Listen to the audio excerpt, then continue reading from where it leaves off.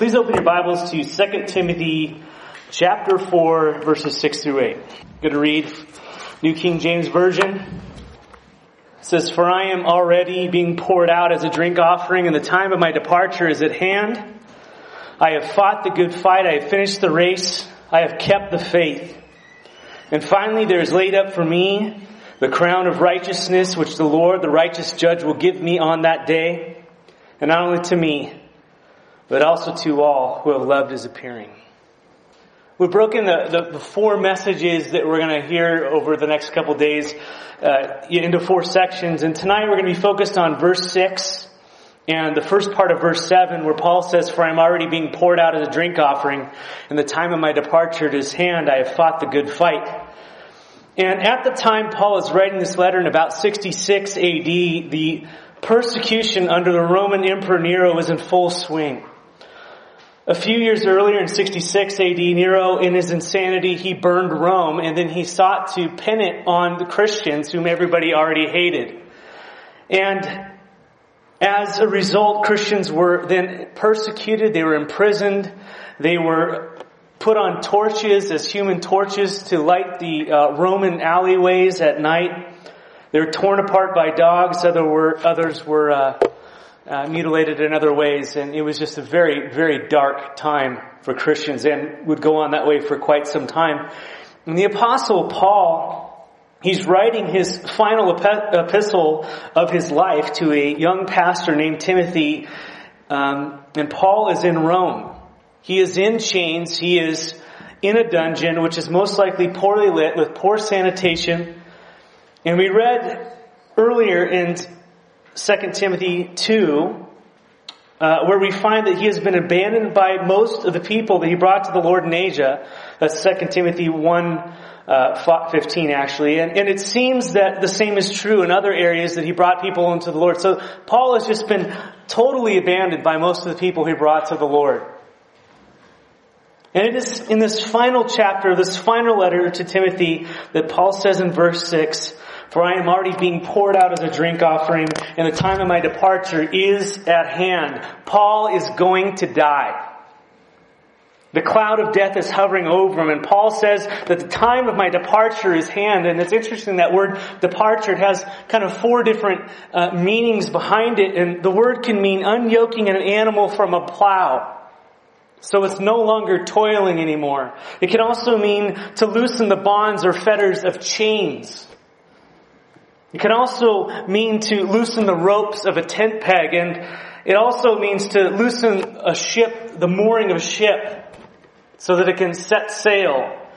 And all these describe what this departure is like for Paul. Being unyoked from the toil of this life, being unchained from the prison that he's in, being removed from the tent of his earthly body and setting out into the deep waters of death to his eternal home.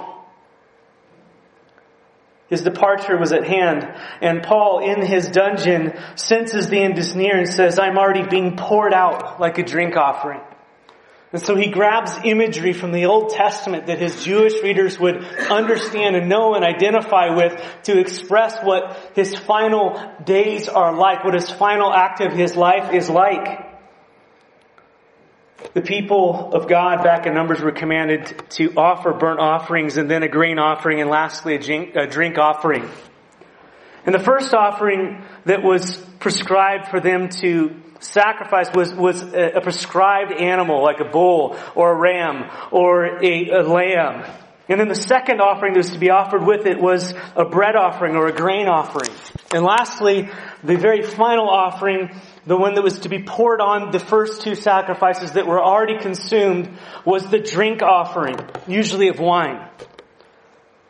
And as we're going to refocus in our last session, these ultimately point to the sacrifice that Jesus made on the cross, where he, the Lamb of God, was consumed, where his body was broken, where his blood was poured out. And just as Christ was the fulfillment of that Old Testament picture of the sacrifice that was acceptable and pleasing to God, so Paul identifies his life with Christ as he now has lived as a living sacrifice, Romans 12:1. As he relentlessly, every single day of his life, he follows after Christ, obediently filling God's call on his life and experiencing much agony, much suffering, much rejection, and by the way, much joy. And now in that dank Roman dungeon, Paul knows that his time is up. He's at the 2-minute warning. And he says to a young Timothy, I'm already being poured out as that final offering that was poured over the previous offerings that went up like a puff of smoke now as it hit the smoldering sacrifice already given. In church history, it says that Paul was beheaded. And perhaps Paul is thinking about what's going to happen to him as a Roman citizen, because he was not allowed to be crucified as a Roman citizen. He would have his head cut off and blood would pour out of his body, and that would be the final act before God of, here I am. I've given it all for you. And I think as we look at the life of Paul, other than Jesus, I mean, what an amazing life. A life totally dedicated to the Lord Jesus. Paul, I remember in the epistles, he says, listen, all the other apostles, they're awesome, but I've done more than all of them. And he goes, not I, but the grace of God in me. He's forgiven me of so much. He's shown me so much. He's been so merciful to me that the response of my heart and my life to the grace of God working in through me is to pour my life out for Him. And he did it until his dying breath. And regardless of the bleakness of his earthly surroundings and the circumstances and the death that awaited him, he said with great confidence in verse 7 and verse 8, finally, there is laid up for me a crown of righteousness, which the Lord, the righteous judge, will give me on that day. He says, he's sitting in this dungeon and all these things, he's just waiting to get his head chopped off. And he sits there and says, and now, in this final moment, look at where I am, all these things. Look what's going on. Look at the circumstances where normal men would be in total despair. What does he say? Finally, there is laid up for me the crown of righteousness, which the Lord, the righteous judge, will give to me on that day. Man, this is what has been laid upon my heart for us as our time together this weekend, that we, along with Paul, would have that confidence at the end of our days. That we, like Paul, would have fought the good fight. We would have run the race. We would have kept the faith. That we would have, by the power of the Holy Spirit, just like our Lord, engaged ourselves fully in a fight to the death. And that fight is a daily fight, and it is a fight that will go on until the day that we stand before the Lord Jesus. And make no mistake, Jesus has fought the fight and won the battle. But now, He wants to fight through us and live through us daily. And I'm asking that the Lord would awaken our spirits once again to this high calling in Christ Jesus. So as Paul is about to leave this earth, he turns to a young Timothy back in verse 5, and he charges Timothy to fulfill his ministry. As his life ends, he turns to Timothy and says, now it's your turn. It's your turn. And I feel like that's what God would say to our men. This is your time. This is your time. It's your time to fight. It's your time to run. It's your time to keep the faith. It's your time to make a stand. In this dark and perverse generation, that we would raise up and stand up, not in our own pride, but in humility and in the love of Christ, and stand with Him and fight. It's interesting. Paul tells Timothy, he charges him to fulfill his ministry there in verse 5, the verse that precedes what we just read. And the word there for ministry is diakonia in the Greek. It just means, it's like a deacon. It means service. Fulfill your service to the Lord, Timothy. Each of us have been entrusted with a life of service from God to fulfill. Ministry is a God-empowered, God-given calling upon your life to fulfill. Fulfill it, Paul says. The word fulfill there means foolproof. Foolproof your ministry. To bear it, to make it full, to carry it through to the end, to accomplish it, to prove true what you have been entrusted with. Do it. Paul says, it's your turn, Timothy. I'm done. I have given you an example in the life I live and the death I'm about to die, just as Christ had. Just as I followed him, now you follow me. Now it's your turn. And in verse 7, Paul says to Timothy, illustrating for him and for us how he completes his service to God and what that life he was called to look like. Paul says to Timothy at the end of verse 7, I have fought the good fight. And that's what we're focusing on right now. Tonight, the good fight.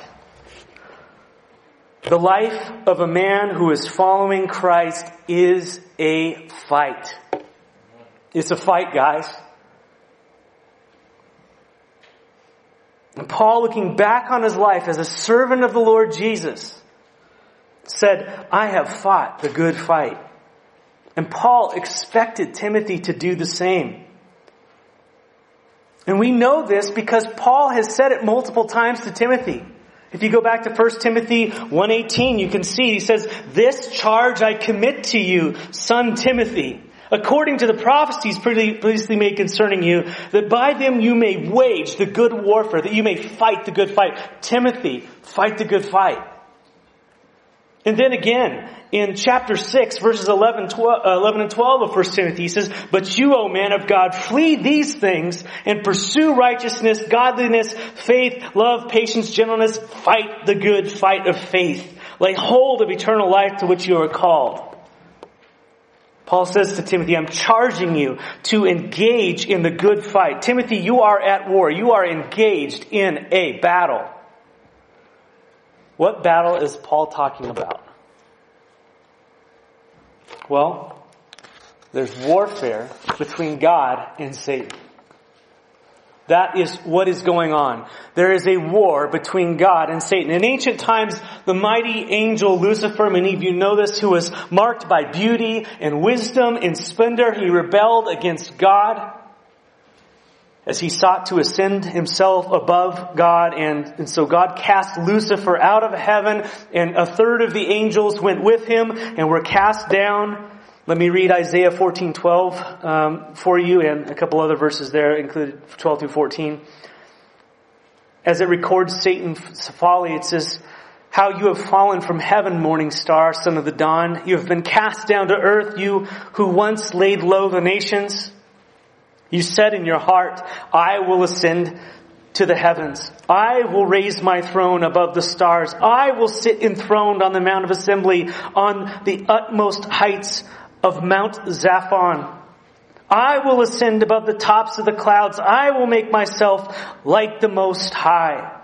But you are brought down to the realm of the dead and to the depths of the pit. And this world that we live in is under the influence and the control of Satan, because you can see it plainly that man desires to ascend. They do not want to be humbled. We want to go real high and we want to put our names on the building. Don't we? That's the way we work. When Satan took Jesus, where did he take him? To a real humble place. Where did he take him? Highest place. High mountain. Look what I've got. Took him to the pinnacle of the temple. He's always trying to ascend. But what did Jesus say? God rejects the proud, but he gives grace to the humble. Humble yourself under the mighty hand of God, and he will lift you up. Jesus descended, and then he was what? Ascended above everything. And so God is at war with Satan. And Satan's mission is to usurp God's kingdom and establish his own. That is what he wants. He wants to defer the worship and the glory of God to himself. And let me tell you that if he cannot do it directly, he will do it indirectly. He wants to shipwreck the true worship of God. And Satan, who is very powerful, he's a spiritual being, and his fallen angels called demons, they are actively waging war against God and his holy angels. And men who have not received Christ are under the influence of Satan, as they are children of the devil, identified so in Scripture. They are ruled by their own fleshly desires, which are reinforced by the fallen world around them, ultimately empowered by Satan as demons, of which we've all been under the influence. It's the kingdom of sin and death. It's the kingdom of darkness. But believers in Christ are no longer of that kingdom. Amen. We have been what? We've been born again. As Ephesians chapter 2, 1 through 5 says, "And you he made alive who were dead in trespasses and sins, in which you once walked, according to the course of what? This world, according to the prince of the power of the air, according to Satan, the spirit who now works in the sons of disobedience. Among whom also we all once conducted ourselves," how? "In the lust of our flesh, fulfilling the desires of the flesh and of the mind. And we were by nature children of wrath, just as the others are. But God, who is what? Rich in mercy, because of his great love, which he loved us, even when we were dead in our trespasses, made us alive together with Christ. By grace you have been saved." Amen. Amen. We've been conveyed out of the kingdom of darkness into the kingdom of light. God has rescued us. As Colossians 1:13 says, he has delivered us from the power of darkness and conveyed us into the kingdom of the Son of his love. Amen. We're born again. We're children of God by grace. And so we've switched sides. And now, by extension of being God's children, we are engaged in warfare against Satan, his demons, and this fallen world. And like Timothy in 1 Timothy 1:18, we are commanded to and entrusted with waging the good fight against Satan and his kingdom, and by the way, our own fallen, unredeemed flesh, the bodies of death that we are attached to. And notice in verse 18 that it is a command to fight. That's 1 Timothy 1:18. Notice it's not an option. I think it's very interesting how our Christianity works today. It's a Christianity of convenience quite often. We don't like to be told what to do. We like to do it when it's convenient for us. And here Paul says to Timothy, "I charge you." You know what that word charge is? It's a military term. It's not up for discussion. Anybody ever been in the military?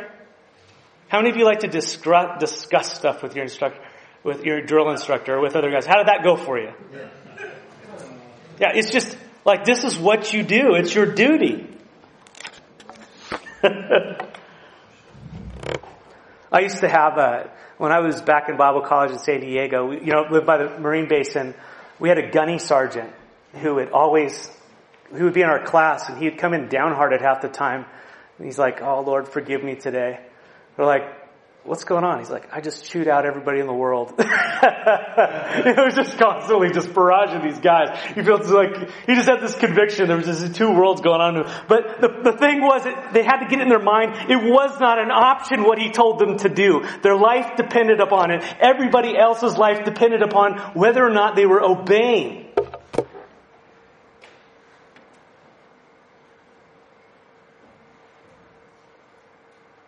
That's a heavy thing. We are commanded to be in the fight. Timothy was commanded. "I charge you, Timothy."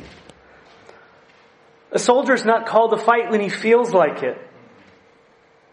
Now, Timothy was really in a difficult situation where he would have to wage war against people he knew.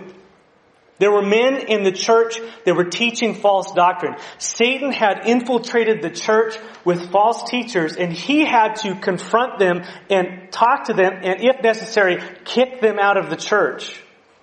And Timothy was younger than them. That was one of his main battles. Timothy had to confront them. And I have no doubt that much of what Timothy had to do and was called to do, he did not want to do. The fights he was called to fight, he didn't feel like doing. I know it. The reason why we know it is because Paul over and over and over has to encourage him. He has to keep reminding him. It seemed like Timothy was really he struggled in that area. Paul constantly had to command Timothy more than once to fight the good fight. It was his duty, and it had nothing to do with convenience or desire.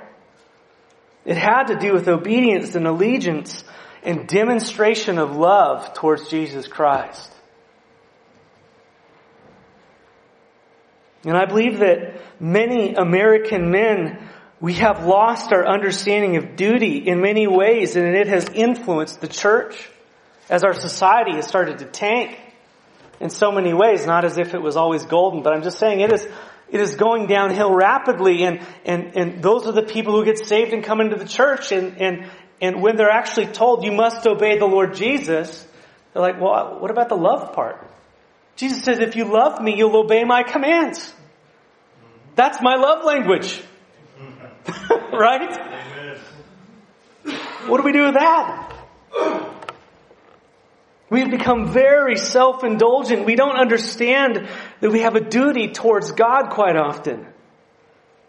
And our fallen society has this condition, and it's conditioned us to revolt, and it goes along with our fallen nature. We revolt against anything that does not stimulate us or entertain us or that we agree with all the time.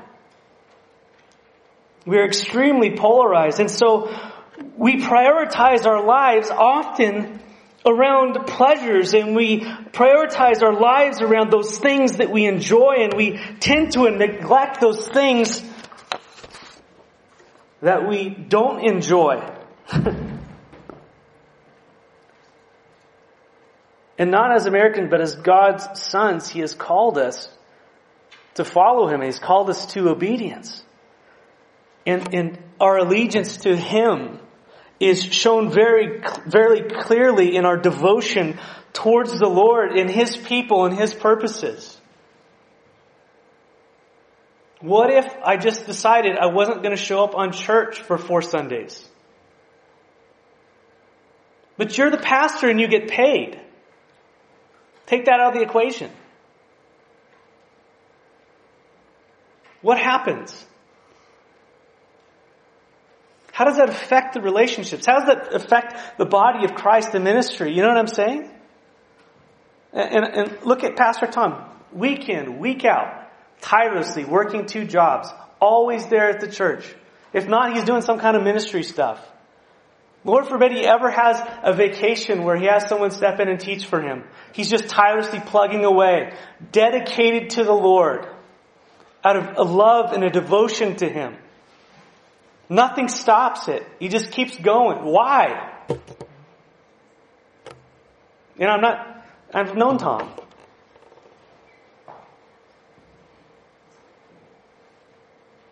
Our priorities, man, are clearly shown in the management of our time and what we spend our money on and what we do with our talents that God has given us. And I'm not saying they're all bad, and I'm not trying to be legalistic about it. I'm just convicted. I'm convicted, guys, about these things. God has given me a calling, and He's given me a fight to fight and a race to run and a faith to keep, and I'd rather not. Anyone else? I'd rather not. I'd rather do it when it's convenient, or it's fun, or there's food or coffee or whatever it might be. You know what I'm saying? Anybody else? Prayer meeting? Sunday, first service. It's too early. Second service. We only have 1 service. But I'm just saying. I've been there. And you can just see the crowds. First service is usually really old people because they can't sleep anyways, right? All the older people say amen. Second service, kind of people with kids. But third service, like everybody's like young. They're like, I can't even get out of bed before 10 or whatever it is. It's all about convenience. And so the church kind of just makes it to where, can you please, I've got to make sure they show up. And so here's the great time for you. And you just create a culture of wusses. Stand up, fight, run. It is Christ we follow. Amen? Yeah, and I'm speaking to myself, by the way. In 2 Timothy, Paul reiterates to Timothy when he says, no one entangles himself with the affairs of this life that he may please him who enlisted him as a soldier. We're no longer civilians. We're soldiers.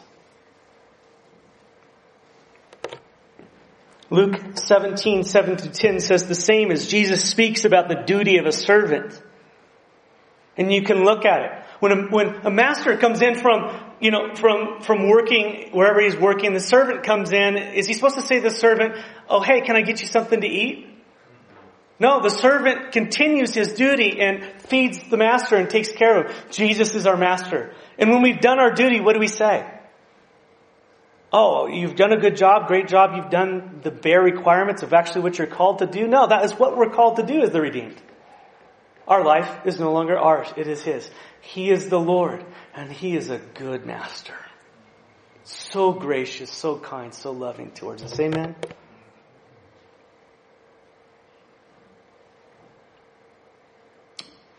Paul gave Timothy a clear command here. And in other places, fight the good fight. Engage in the good fight. It is your duty as a son. Now notice also that Paul says in verse 18 of 1 Timothy 1:18, this charge I what? Commit to you. I entrust to you. Paul's charge was entrusting Timothy to continue the fight. It was something that was entrusted to him. Not only commanded, but it was something that was of great importance, and it was put in his court to follow through with. It was entrusted to him. Jesus had entrusted things to Paul, and Paul now is entrusting to Timothy. What has he entrusted to him? The truth. The gospel.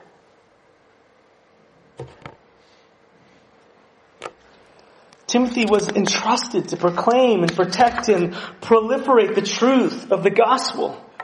And we too are entrusted by God in this war to fight the good fight. And I think it's important to distinguish that the fight we are engaged in is the good fight. We're involved in a lot of dumb fights. Men like to fight. Actually, that's why he talks about Timothy in worship. He says, man, the first thing I want those guys to do is I want them to not fight each other. I want them to raise holy hands. I want them to pray. Right? Because men have a tendency towards anger. Myself included. We have a tendency towards anger, and he wants to take that and says, no, worship.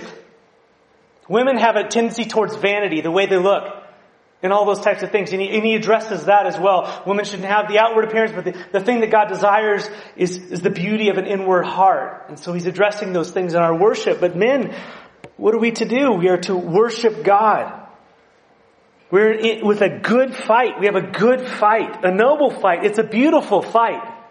And let me explain. It's funny. Marcus and Arthur and Nick and myself, Tuesday mornings, we were together and they were helping me plan for this. And so we looked up the Greek, the meaning of good here. What is a good fight? What does that mean? And here's what it means. It means beautiful, handsome, excellent, imminent, choice, surpassing, precious, useful, suitable, commendable, admirable. Jesus used the word often to describe good fruit, good tree, good soil, good seed. That's what's behind that. That's what Jesus was seeking. What kind of goodness? Beautiful, excellent. It's the beautiful fight that we're in. The admirable fight. The fight of the kingdom of light against the kingdom of darkness. Proclaiming the truth over the lie. Amen. You've been brought into that fight. To overcome evil with good. With Him. The fight of the Spirit over the flesh. The fight to proclaim and live the message of forgiveness offered by the one true, holy, and righteous God towards His enemies through His sacrificed Son on a cross. the gospel, the peace offering. We get to proclaim the peace offering to the enemy of God. Why? Because we were enemies of God and we found peace. And now we who have received the grace of God, we extend it to others. It is our duty.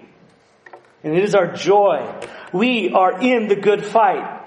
And I want to say also that when it says that we are to fight the good fight, the word fight in the Greek is the word agon. Guess what that sounds like? Agony. We are to agonize in the good fight. That's what that word means. It is not like we are going to fight the good fight. We're agonizing. That's what that word means. It's an agonizing fight, guys. And we'll speak more about that tomorrow. But the fight we fight is agonizing. It is the cross of Christ in and through us against the world, the flesh, and the devil. And how we wage this fight of faith against our enemy. How do we do that? How do we fight? And this is the aspect of the fight I'd like to focus on for the brief remainder of our time.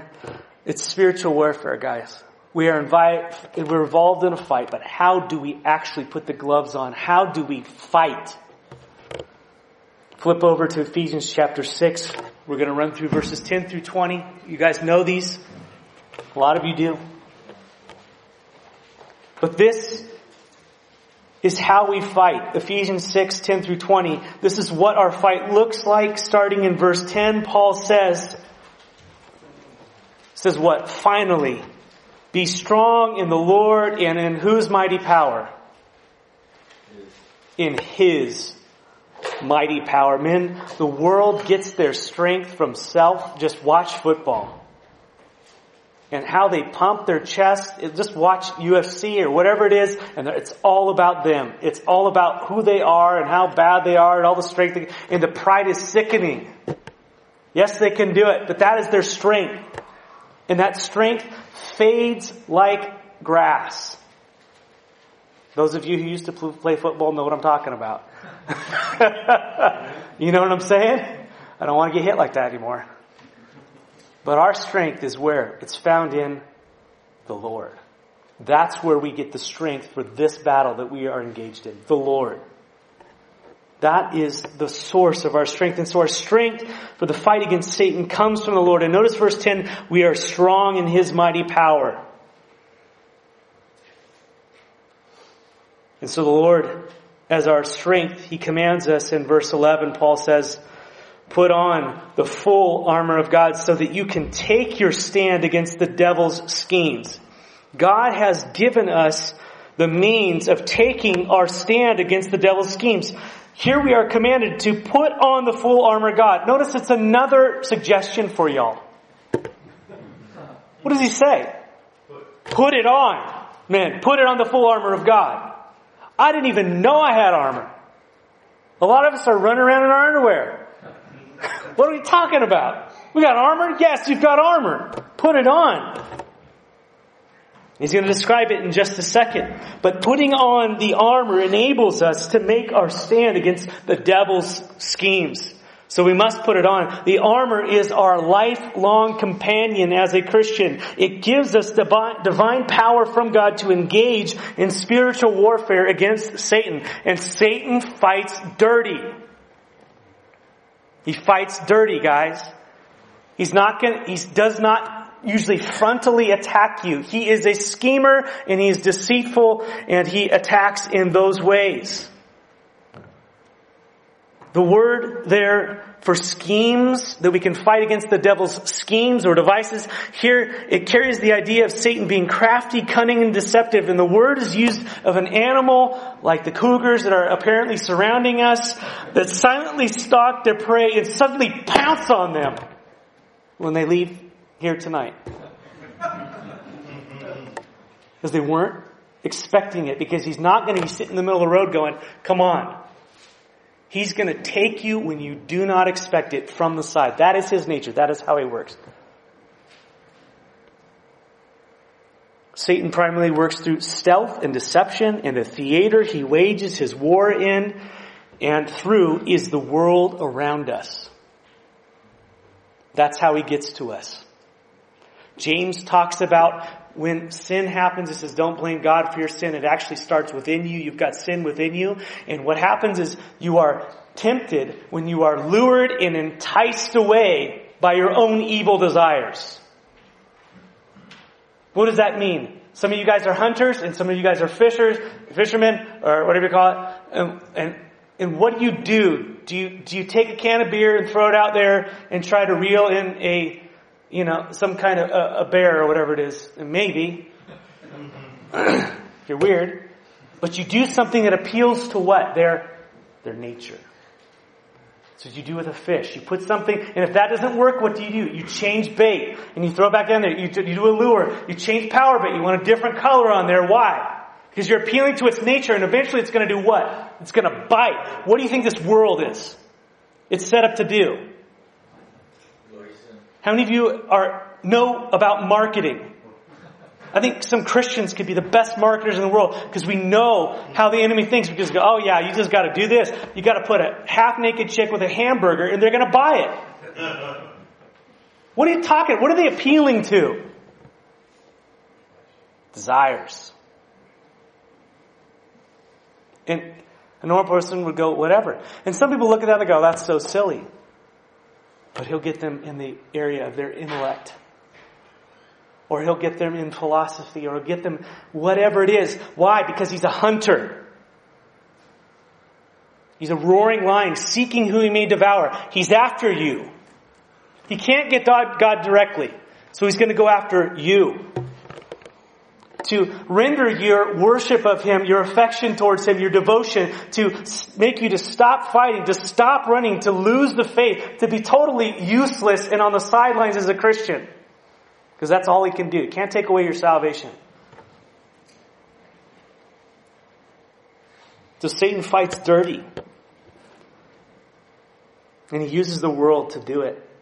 John warns us in 1 John 2:15-16. Do you not love the world or the things in the world? If anyone loves the world, the love of the Father is not in him. For all that is in the world, the lust of the flesh, the lust of the eyes, and the pride of life is not of the Father, but is of the world. Satan uses the sinful, fallen world around us, what we see and what we desire and the wisdom of the world, all that to lure and entice us into sin, and therefore dishonoring God and entering into a life of fruitfulness. And so Paul says, put on the armor of God so that you can make your stand against the devil and his devices. Why? Verse 12, for our struggle is not against flesh and blood. It's not against North Korea. Although North Korea very well might nuke you off the map. But let me tell you what is behind North Korea, what is behind America and all these other things. Satanic influence and power. For our struggle is not against flesh and blood, but against rulers, against authorities, against powers of this dark world, and against the spiritual forces in every heavenly realm. And brothers, our fight is not physical. This is speaking of demonic and the fallen angels and Satan, all the ranks and influences. I mean, Satan is obviously the most powerful, but there are ranks and principalities all the way down to the mailroom angels, all the way to the top CEO, demons, so to speak. But our enemy is not physical. Satan's demons are spirits. They are fallen angels. And the weapons we are to use are spiritual weapons. The 2 Corinthians 10:4-5, write it down, says, for the weapons of our warfare are not carnal. They're not meat. They're not fleshly.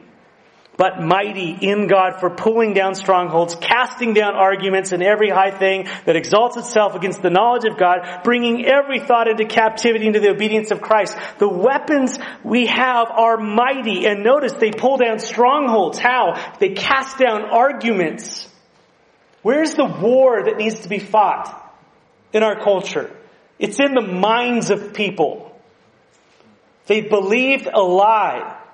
And so we fight the lie with the truth. Who has the truth? God has the truth. We have the truth. And we tear down those arguments with the truth of the Word of God. That is what Jesus did. He confronted the lie with the truth when tempted by Satan as he fought back with, it is written.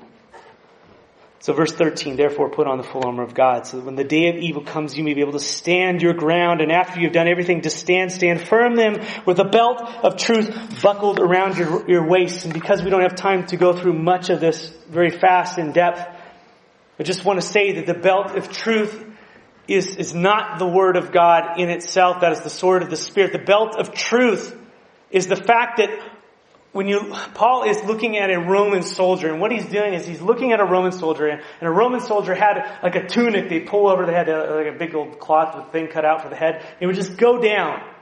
And they would have this belt that all their weapons would be on. So they'd have this flailing thing, and they'd have this belt. And what they do is when it's time for war, they pick up their tunic and they tuck it in their belt. And the idea is that our lives are rooted in the truth. We don't have any loose ends that the enemy can grab and pull over our head and run us through. Our life is conformed to the truth of God. You want to have defense against the enemy, conform your life to what God says. Take those loose ends and start tucking them in. Those are the ones he grabs onto. You know it. I know it. Amen? It's very important. He's called the father of lies, Satan is, in John 8:48. In Revelation 12:9 it says that Satan deceives the whole world. In 2 Corinthians 11:14, Satan disguises himself as an angel of light, and so do his messengers. Satan is a liar, and he uses lies and deceit in the world to attack us. And the first line of defense against lies is the truth. Paul says, stand firm then with a belt of truth buckled around your waist. You want those loose ends tied up. And so to fight the good fight, we have to have all those loose ends conform to the truth. And this means, men, that we are committed. We are men who are committed to the truth. Secondly, to fight the good fight, we are to put on the breastplate of righteousness. The scriptures clearly teach both positional and practical righteousness. What is righteousness? Right standing with God. And we'll speak more about this later on. But Romans 3:21-22 speaks of positional righteousness. It means you've been justified. When you believed upon Jesus Christ as your Lord and Savior, you were declared righteous before God. That is positional righteousness. That can't be taken away. That's who you are. And then you go on and you read in Romans, I think 5 or 6, and it talks about practical righteousness. And I believe this is what he's talking about. In other words, because of what God has done to you, now you live righteously.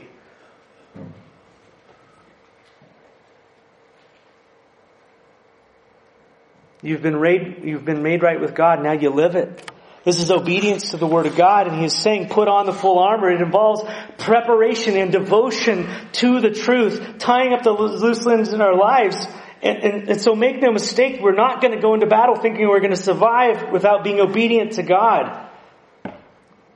We must be living righteously in order to fight. We put on good works. We put on the righteous living. We put off the deeds of the flesh. Holy living is the breastplate of righteousness. Let me ask you, do you have any kinks in your armor? Any acts of willful disobedience, willful sin that is going on, unchanging, unaddressed, sin unconfessed, unrepented? If we do, brothers, we're vulnerable. We're going to get run through.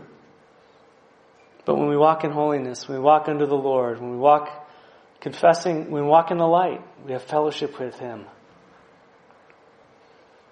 We have that breastplate of righteousness. Verse 15. Let's go through these quickly. And with your feet fitted with the readiness that comes from the gospel of peace. Now, this could mean, hey, get ready to preach the gospel, but I don't think that's what he means. I think he's talking defensively. When you get attacked, you stand on the fact that you have peace with God. You have been made right with God. You have peace with God. You have received the Lord Jesus. The war between you and God is over. You are declared innocent, righteous. You are His son, and you stand on that when the enemy comes with his lies. Amen. That's the gospel we stand on. And I believe that's what it's talking about. The defense we have. So our feet need to be equipped so that we stand firm when the enemy attacks. And it is the peace that we have with God that we stand on. In addition to this, we're to take up the shield of faith. which you can use to extinguish all the flaming arrows of the evil one. The Roman soldiers would have two shields. One was a round one that was used for hand-to-hand combat, and one was a giant one, like 2 feet wide and 4 feet long. And they'd take it, they'd slam it into the ground. And the enemy would just fire arrows, and they would just duck their whole body behind that thing. The arrows would go by. And what was really cool is they put the phalanx, and some of you guys know about that. They put tons of these guys together, and they put them over the top, and then the archers would be behind, and they'd fire arrows, and they'd duck back under, and they would advance that way, and the enemy couldn't get through. But the thing is the enemy would they'd dip their arrows in tar, and they would light them, and they'd fire them at the guy, hoping to someone with their shields down. You gotta have your shields up, guys. And they're hoping to hit someone. And can you imagine being in that line and the guy next to you gets hit with fire and he lights on fire? What do you think is going to happen to that line? It's going to cause chaos. When the enemy hits you with the fiery arrows and you start to light on fire, guess who that affects? Everyone else. And so he says to pick up the shield of faith. I like what David Guzik says about these fiery darts. They can include thoughts and feelings and imaginations and fears and lies. John MacArthur says that they can include seducing temptations, impurity, lustfulness, greed, vanity, materialism, pride, anger, impatience, covetousness. Guys, we have incoming all day long, all the time. Temptation to lust, to never be content, to covet, to be ungrateful, to hate, to slander, to steal, to hold grudges, to gossip, to not trust the Lord, to meet our own met desires without waiting and trusting on the Lord. Basically, the fire arrows are temptations to act upon our impulses that are contrary to Christ. So Paul says to take up the shield of faith. Faith in what? In the Word of God. Trust God instead of whatever those lies are. And you've got to know the Word in order to trust in it. Amen? Jesus responded constantly, "It is written." And so we must pick up and use the shield of faith. Take up the helmet of salvation and the sword of the Spirit. Some of you have been hit in the head with a war hammer.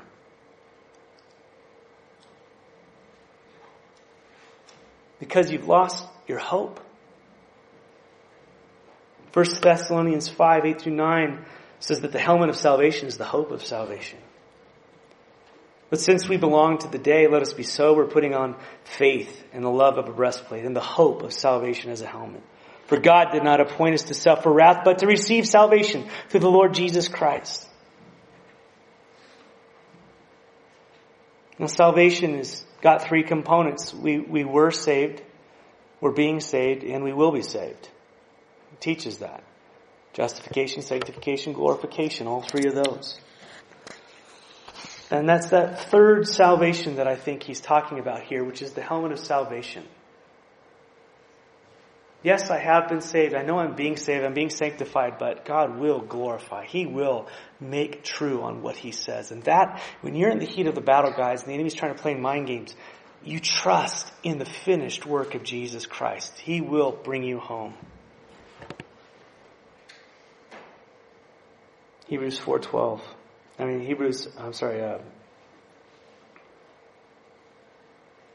lost my place there. Anyways, we got to pick up the sword of the Spirit as well. It's both offensive and defensive. Hebrews 4:12 says, "For the word of God is living and powerful and sharper than any two-edged sword, piercing even to the division of the soul and the spirit and the joints and marrow, and is a discerner of the thoughts and the intents of the heart. And there is no creature hidden from its sight, but all things are naked and open to the eye of him who must give account." Men, to fight this fight, arm yourselves with the sword. Commit seriously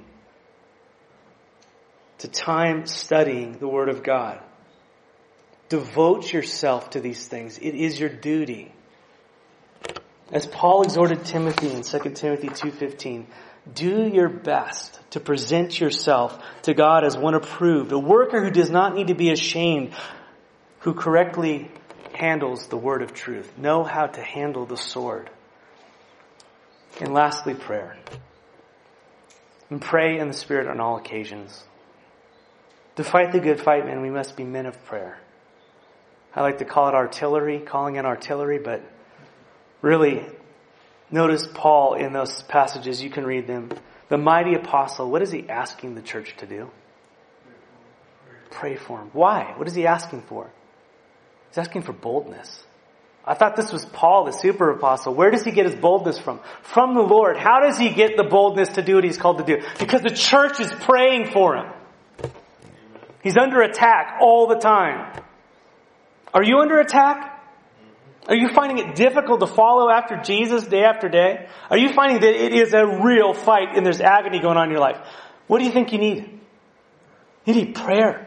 You need brothers to stop talking just about football and to get into your life and lay hands on you and to seek God on your behalf. To call in the heavy artillery. And by the way, I love talking about my dumb Chargers. But I'm serious about this. Pray for one another. Be men of prayer. Put on the armor, guys. Fight the good fight every day until the end. And by the way, it's Jesus who's fought it for us. We follow in His footsteps.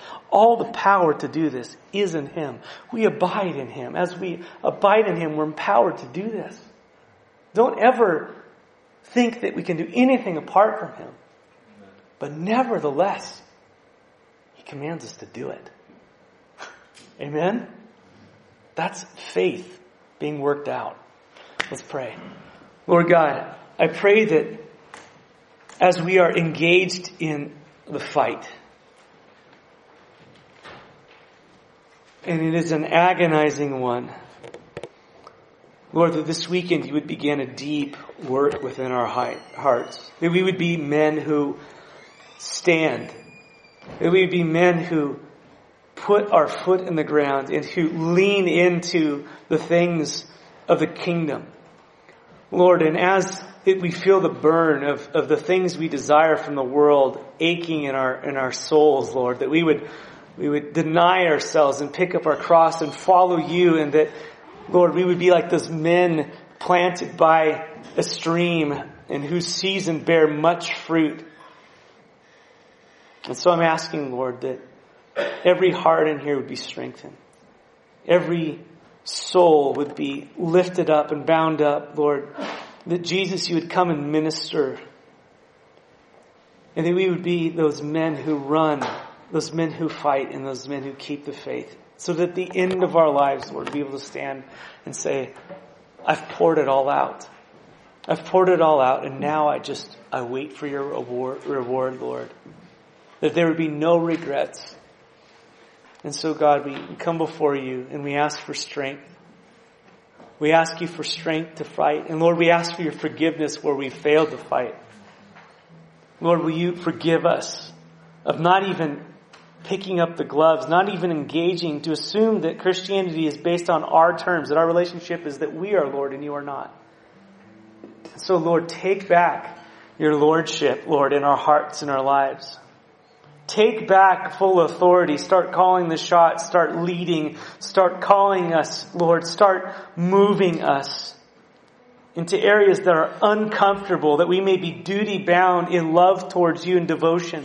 That we would be like those men who ran across the enemy lines and slaughtered hundreds in order to get King David a cup of water and bring it back to him. Because of our love for You, Lord Jesus. Let us fight. Not with swords, but in the Spirit. Let us not use the wrong sword like Peter, Father, but the right one, like Your Son. And so we give this to You now. Lord, we commit this time to You. In the name of Jesus, amen.